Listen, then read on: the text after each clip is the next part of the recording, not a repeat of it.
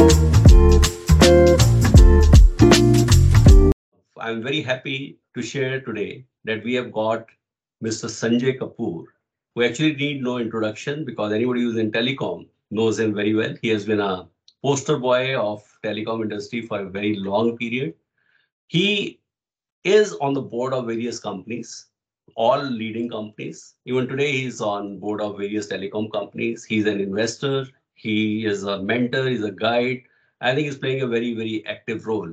I think one person doing so many things, very, very impressive. And I always feel very energized, very happy after talking to him because there's always a lot to learn from him.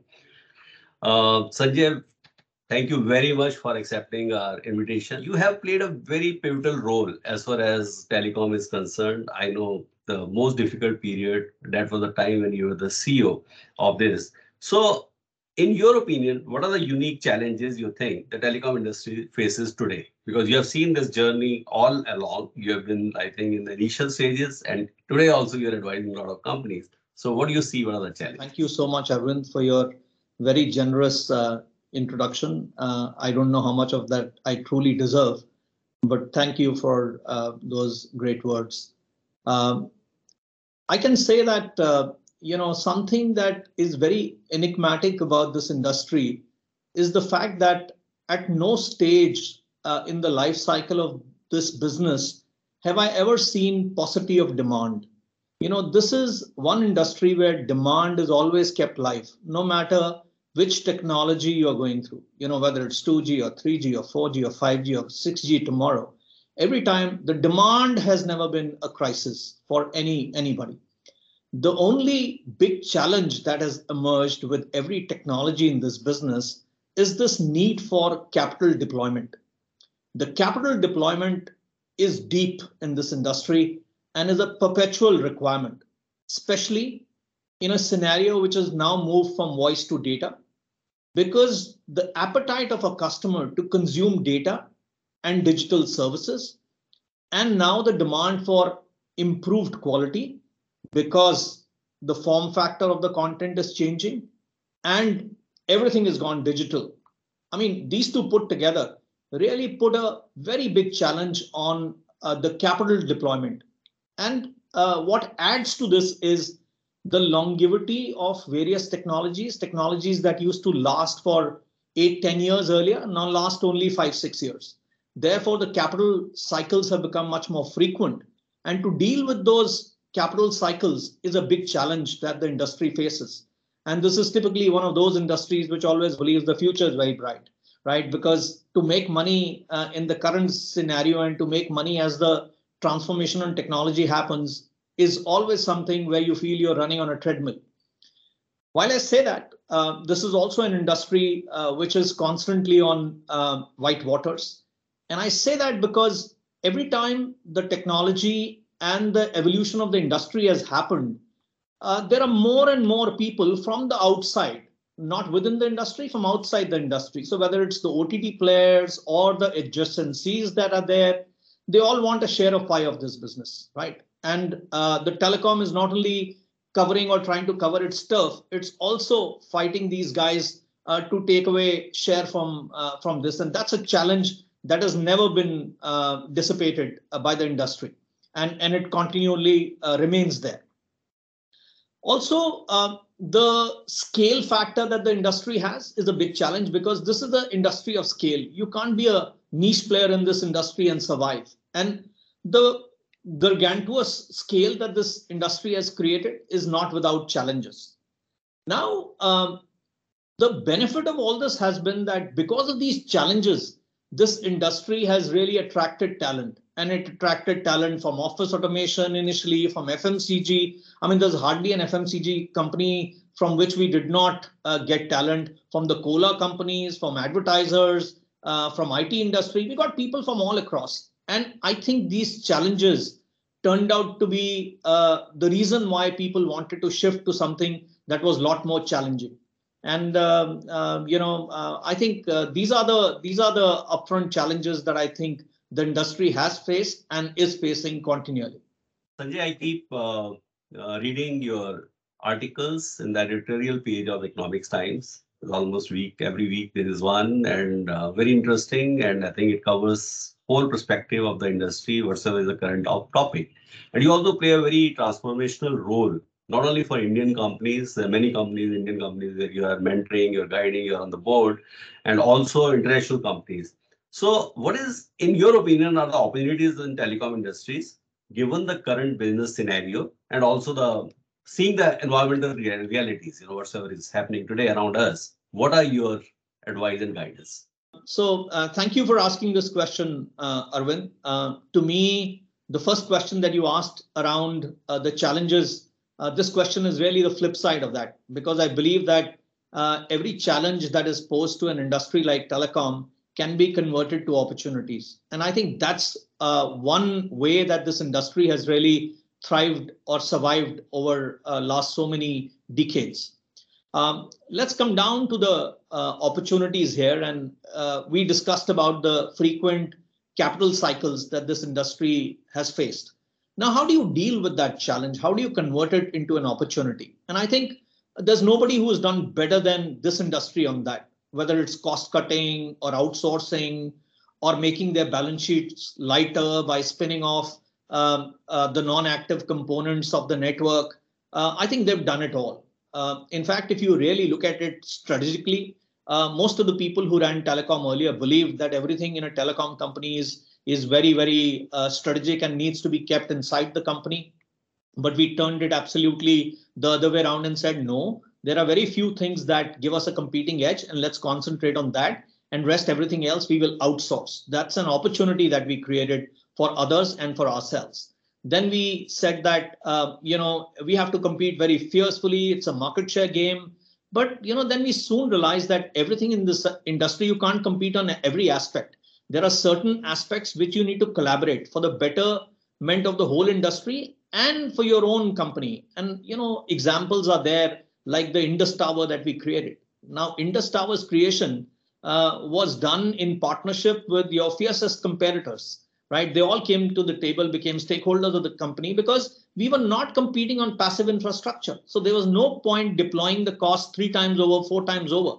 And therefore, that's a collaboration versus competition that came to the table. Then I think a major transformation happened with moving from voice to data, where from a customer satisfaction, voice was all about customer satisfaction. That's all we cared for. NPS, net promoter scores. But the moment you come down to data, that alone can't survive, so we moved from customer satisfaction to customer experience, right? And we started measuring experience at every level.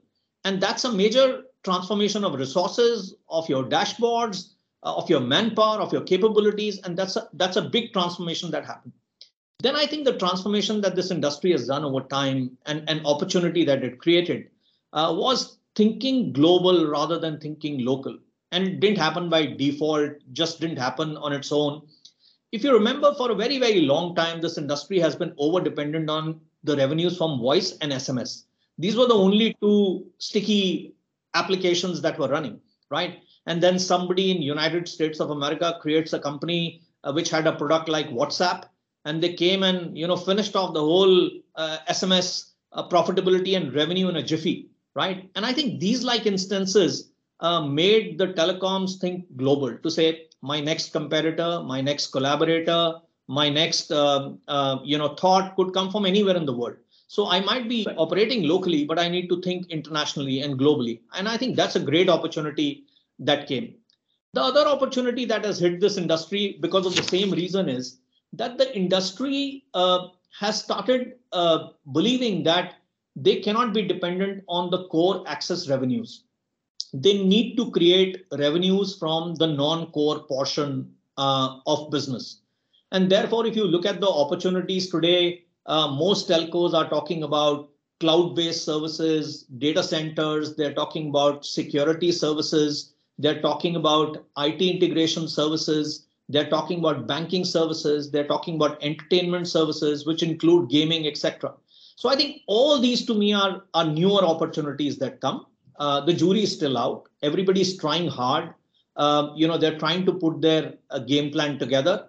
Very few have been successful, but I do not doubt the intention and the muscle that is going behind all this. So I think success will come, although they are fighting big guys, they are fighting hyperscalers in this battle, and it's not easy to do that. So I think the opportunity remains, and I think that's a great stuff. The last piece of opportunity, and we all know that this is a very heavily regulated industry, right? And regulation plays a big role, and especially with the dynamics of these OTT players and hyperscalers, there's a debate that has opened up in every part of the world, saying, should they be paying for the levies that are there, which telecom pays for? Is there a cost sharing that can happen? Can the regulation be amended to encompass these guys into the regulation as well? I'm not saying we know which side, will it move, but the fact is that these are again opportunities. These could be collaborative opportunities. These could be opportunities to actually compete with these guys better, because now it brings in the level field that you wanted as a telecom industry. So I think whichever way you look at, the opportunities are galore, and everything that went adverse for this industry has turned into an opportunity for it as well in future. Yeah, I think I remember, when seven CEOs, like I was also part of that delegation, we were talking and we were fighting about voice on WhatsApp and those kind of things. But when we look back, things have totally changed. And today, that is not the only area, but I think there are multiple areas, multiple things on which we are seeing that every 2 years, scenarios are totally changing. And in those change scenarios, we have to really adopt. We have to really adjust ourselves and accordingly, like prepare our organizations to meet those challenges. And that is, I think, Telecom has been doing beautifully. And then in the same direction, like we are hearing 5G today, like 5G is giving a lot of hope, a lot of buzz around that. Sanjay, you won't believe, at government level, the kind of push, the kind of, environment they have created for 5G is unbelievable. It's not limited to DOT anymore. Like our skill ministry is all the time talking about it. You go to any state, any department, they just talk about 5G. Now, like 5G is a good buzzword, but in your opinion, like what are the hopes, what are the challenges, what are the difficulties, and like how India will overcome that, and what gain and benefit it will bring to us? Yeah, I think this is a very current and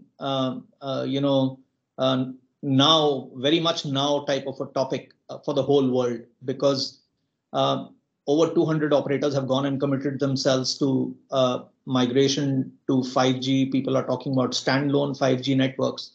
And I can understand why governments, especially in the developing part of the world, are very keen on companies and service providers catching up with 5G. It's because there is a paucity of fiber in these countries. And therefore, fiber to home, very few people have. And if you have to provide a real broadband connectivity to a larger ecosystem, then wireless plays probably a more pervasive role. And I think that's why 5G is being touted so heavily. While I say that, let's look at it a little dispassionately and see how is it going to work for us. First of all, 5G is a big leap, and the whole world believes. In fact, I have been associated with some global companies with 5G for a much longer period, more than 3 years now. I also sit on the board of Saudi Telecom, and they've been pursuing 5G as early adopters of 5G. I think there are three things to be kept in mind here.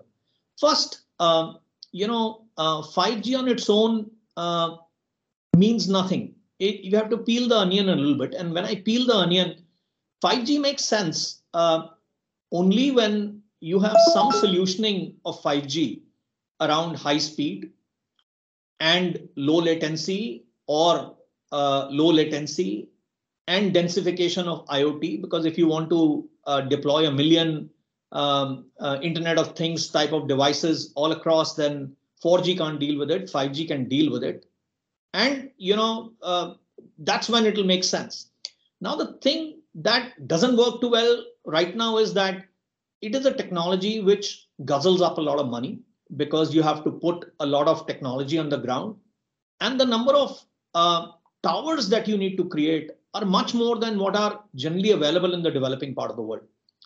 We might believe or force ourselves to believe that we have about 250,000 towers per operator right now, and they'll suffice. I don't believe they'll suffice. They'll not suffice for a simple reason that 80% of voice was consumed outdoors and 80% of data gets consumed indoors. And to really penetrate indoors and offer a great data experience and digital experience indoors, you'll have to reconfigure your networks from an in-building solutioning, and the number of towers firing from outside will have to go up drastically. I go here simply by the experience of Chinese. If Chinese were to go by, they already have millions of towers, I believe about 2.5, 3 million towers, and they're talking about trebling it in the next 3-4 years. Now, if that is true, and we are not as large as China, but we are not too small either, then at least the 250,000 towers stand nowhere. And the second is connecting those towers to fiber, because you need backhaul for that to provide a great customer experience. And finally, no matter what, radio is radio. It is a shared resource. And ultimately, it is not a complete substitute for FTTH. My own take is that whichever parts of the world radio has grown, fiber has grown faster, both for providing a backhaul and providing a access to the customer, because ultimately 5G will be able to take a certain amount of load, but the real experience of data, at least in homes and offices, will come through fiber connectivity. So I think we have to work on both. 5G is good for us. At least it gives us a start in the areas where we actually don't have worthwhile broadband. But the fact is, the amount of investment that is required is hell of a lot. And I don't think we are there. We need to run much faster. Just doing a tick on the box to say we've covered X city or Y city or Z city is not important. I think here I see a lot of articles every day. We've gone and launched it in this city, and government and regulators are also monitoring these indices to say how many towers are covered. My own take and advice on this is that I think we need to change our matrix on this. The matrix needs to change from outdoors to indoors, and the government, rather than just watching towers and the regulators just watching towers, should actually have a measure on how much of in-building have we covered. Because if we don't cover in-building, the effectiveness of 5G will not be there. The other challenge on 5G that the world faces, and this is not an India-only challenge, is around the use cases, the monetizable use cases. A lot of exhibitory use cases are there, but monetizable use cases are yet to be unearthed. And I'm not saying there's no effort. I mean, even in the current budget, the government has done various things, various test labs. Everybody's being invited to join in, that opportunity which sits there.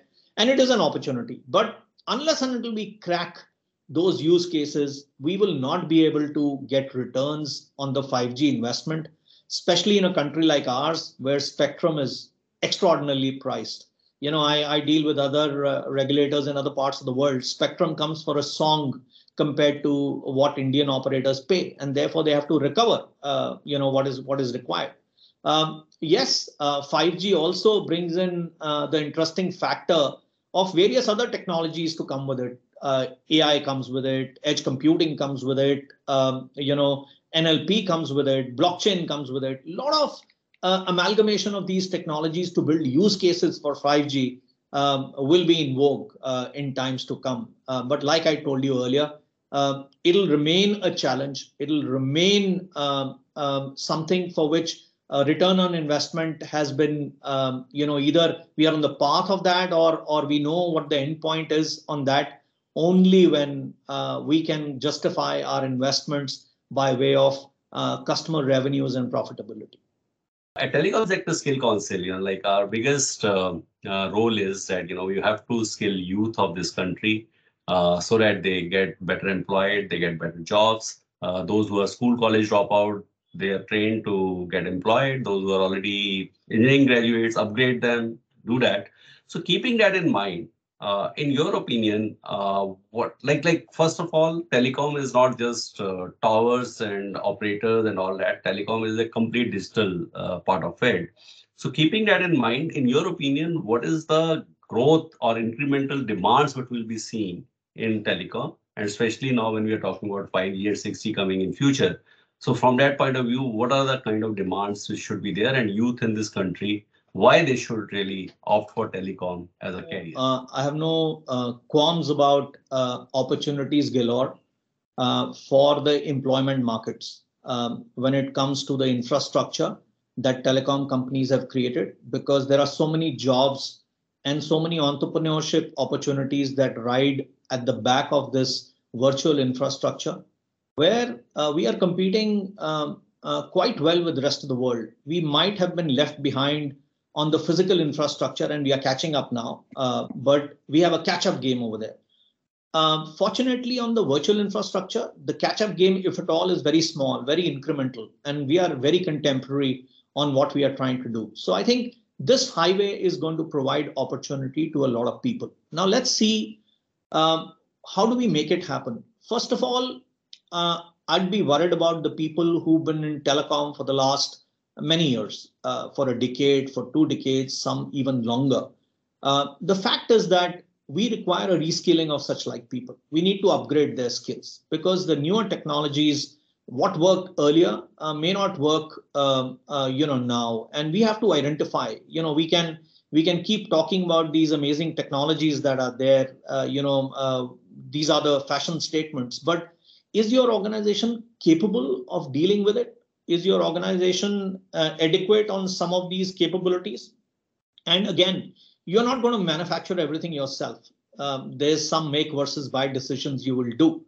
And in the buy decisions, even if you give it to somebody, you need people inside the company to convert that to usability in your organization. So I think upgrading of skills is a given, and the current talent, and every organization has to figure out how to deal with this upgrading.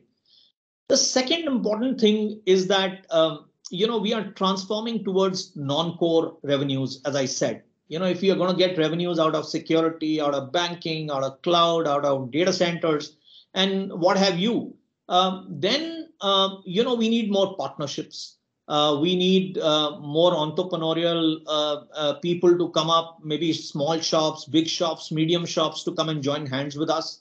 And also on all these big bets, because my own belief is that every company will pick up these big bets. They'll say 6 big bets, 5 big bets, whatever they pick up. All 6, 5 big bets are not going to be successful, right? Maybe 2 or 3, if you're lucky, will be successful. But to build those to a volume, build those to a competitiveness scale, you will need talent, you will need partners, you will need collaborations to come into it. So, I think there's a great opportunity for entrepreneurship there, for employment there, to attract talent from other industries there. The other thing, which needs to be put into perspective is that in telecommunications, a lot of stuff was very hardware driven, because the software was rolled into the hardware. I think now the software and hardware are getting a little distinguished, in the sense that more and more components of technology and solutioning are now software based, right? And they're on open platforms. And whether they're on the core side or on the radio side, my own take is that IT skills and IT capabilities will be required. Now, will you be able to attract talent from other industries to come, because you might not have great growth paths for them like the IT companies have, but your collaborations will go up in that case. Maybe small shops, big shops, all that will come into play. So I think that's another area that you require. The third one, that I wish to highlight is, if we have to monetize 5G type of technology, 6G tomorrow, we know that it will not be only a B2C story, it will be a large B2B story, because you'll be doing solutioning for corporates. Now, traditionally, most of the telcos globally are very B2C centric. They're not as B2B centric, right? They can't go and manage projects and go and do sales, which takes 6 months and 12 months to mature, like the IT companies do. And there are large contracts that they build up. It's not that telcos don't have enterprise business, but that enterprise business is Mickey Mouse compared to what IT companies do. And to build those capabilities, you will need people to come from outside. You will have to reskill your people. Again, partnerships and collaborations will happen. So there are opportunities. What my overall impression is that in the new phase, relevance will supersede experience. In the earlier phase, we used to really look at people. If they had the network experience, we'll hire them. If they had an X experience, we'll hire them. 20 years experience, this level, 10 years experience, this level, 30 years experience, you can become a CEO, whatever. I think that is changing. Now there are people who are much younger, and if they are relevant to the job and they can do that job in their sleep, they stand a better chance of getting that job than getting an experienced guy and retraining him. So I think those are the choices that organizations have to make, to see whether I need to promote relevance or I need to promote only experience. The answer is not black and white, this or that. I think it will be a mix of the two, but many jobs in my understanding will go to people who are more relevant than people who are more experienced. And finally, and most importantly, Arvind, one thing we have seen over a very long period in time is telecom, even after 12 operators came into the market, and many of them had a bad ending. The industry collapsed at that time. We never had a problem other than probably in a short run when so much of talent influx was there in the market for those guys to get absorbed. Ultimately, to the best of my belief, almost everybody got absorbed, right? Because other industries were welcoming. So I think my statement here is that telecom is an industry which believes in creating employability rather than creating employment. Right? If you work for this sector, the challenges, opportunities, the expanse, the variety that it offers, I don't think employability will ever be a question. So the people who really want to join this industry need to join with an open-minded stance that this is an industry which, even if I was to go wrong, it did not offer me employability and a career in the long run. Employment in the long run, employability will never be a question mark. So I think, and that's a big promise that somebody can get. I've always believed that, at least to me, employability is more important than employment. I think that is the best quotable quote we have got in today's interaction. Maybe just one or two lines on guidance to the youth, how they can get international placements. Like telecom is so strong. India is managing managed services for 150 countries based out of India. But also, like youth everywhere is reducing. In those countries, how Indian youth can go? Should they go skilled from here, or they should take special skilling training? So maybe one or two lines around that. Yes, I mean, this internationalized stuff is becoming a little bit of problem, especially with this protective economics, which is prevailing. Every country wants to promote talent within, and there are many countries who don't want too many expats to come in. Visas to some countries have become a problem, but this is one side of the story. The other side of the story is that you can do many jobs not physically present at a location. You can work from anywhere and still be a part of a global organization. I think, first of all, India will be a great market for jobs itself, because we are going to grow by every stretch of imagination faster than most countries of the world. And if that is true, then the opportunities here are going to be galore. And the consumption base that we have and the transformation that will happen will not be second to anybody else in the world. But still, Indians have always gained a lot of momentum outside and acceptability outside, with so many global CEOs coming from Indian origin. This must be motivating a lot of people to look outside. My own take is that finding a job anywhere in the world or in a company of choice is only an outcome. I think what you have to invest is in yourself. If you are somebody who's looking at a career, whether internal or global, you still need to write your CV every year. You write your CV every year and see, are you contemporary? Are you competitive? Are you growing versus the last CV that you wrote? And if you're not growing, then you need to upgrade yourself, upgrade your skills, and for that to be waiting for a job and, fit yourself to that should not. I think you should do it for things that you like doing, things you have a natural flair for. And if you are able to invest your resources and your time mostly to upgrade your skills to be more relevant to the world, I think that's what will keep you safe. Yes, opportunities will come. I mean, these days, all big companies and global companies actually hire only through online. If there's a job posting, they transparently put it online. And if you don't apply online, actually, they don't even have a physical way of applying in most companies. All the hyperscalers do the same. Most large companies have started doing it. So I think the process is a lot more transparent now. It is not a process where somebody will just get hired and they've not evaluated the talent elsewhere. So I think that way it's a lot of transparency, but focus on yourself, focus on what you like doing, invest on things that you like doing. Don't try to get into a terrain which doesn't come natural to you. So build up those areas which you naturally are inclined towards and which will make you happy. I think that's the most important thing.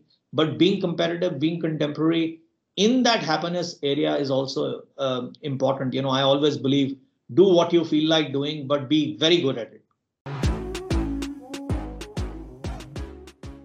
I know that you are one of the very good singer I've seen. You're like so many times I've heard you. So, what is your most favorite song? Songs can, there can't be one song. I'm a old 60s, 70s, 80s type of music, Hindi, Bollywood music type of a person. That's what I like. And in that genre, I think there can't be one song which takes me, but a singer. I would say the singer who's my super favorite is Mohammed Rafi. Of course, I like Kishore Kumar and Talat Mahmood and Mukesh and Mahinder Kapoor, but I think Mohammed Rafi is my top pick. So, one song which is like this day or this week's favorite on your mind? I mean, it's very, very, very, very difficult to, really point out a song. And, it's just out of, my passion for music, that anything that, comes to my mind, I start humming it sometimes. And, I really have not had the time this week to think of a song, really. Okay, your first mobile phone? My first mobile phone was an Ericsson phone. Good. Right? Yeah, a clamshell design. Very good. And have you used anything other than Airtel SIM?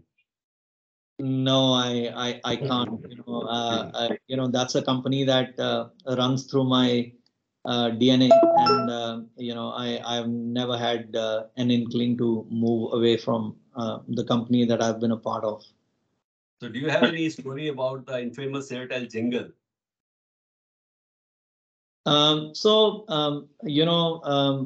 Airtel's jingle story started with "Har ek friend zaruri hota hai," and then after that it got a sequel, "Jo tera hai wo mera hai," and these two are really legendary jingles. I think even today when I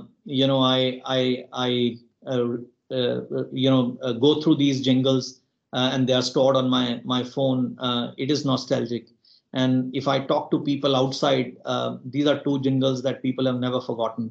So I think this jingle story came because we were really wanting to distinguish ourselves in the marketplace at a large scale and become very relevant to the youth.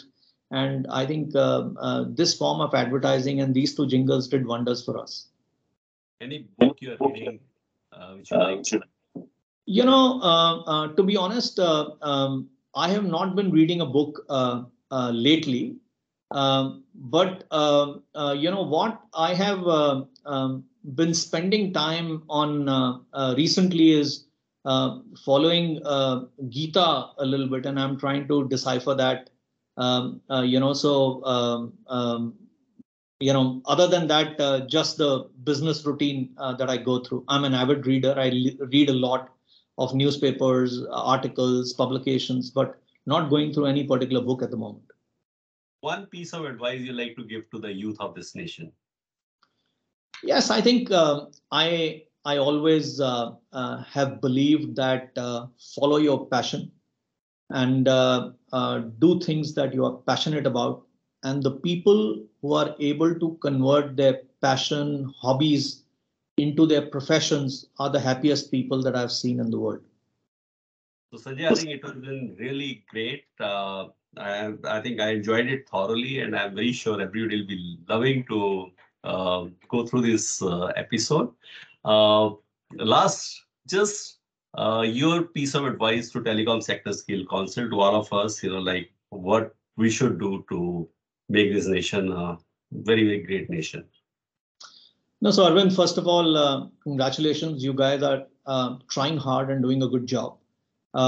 This is the need of the hour. I think our country needs to create a lot many more jobs because we are a young nation. We are going to be producing a fleet of people every year, and we need good, engaging, paying jobs for these guys. So you guys are doing absolutely a stupendous job. I think one of the challenges that any skill council faces is how do you make sure that you are able to upgrade people? At the end of the day, people aspire to get bigger salaries, bigger responsibilities. And I think for that, the skill council has to be very heavily integrated with the business models of various ecosystem players in the market. I think you are one person who comes from that background. You are well integrated. But I think your skill council at large should take decisions on where to invest your time and your energies by keeping your ears and eyes on the ground with respect to how the business is transforming for these guys. There is no fun in developing skills which are abstract and out of vogue, and that's just a basic advice that I would have for your council. But keep up the good work, and my best wishes are with you. Thank you very much for such a valuable inputs from your side. Thanks a lot. Thank you so much.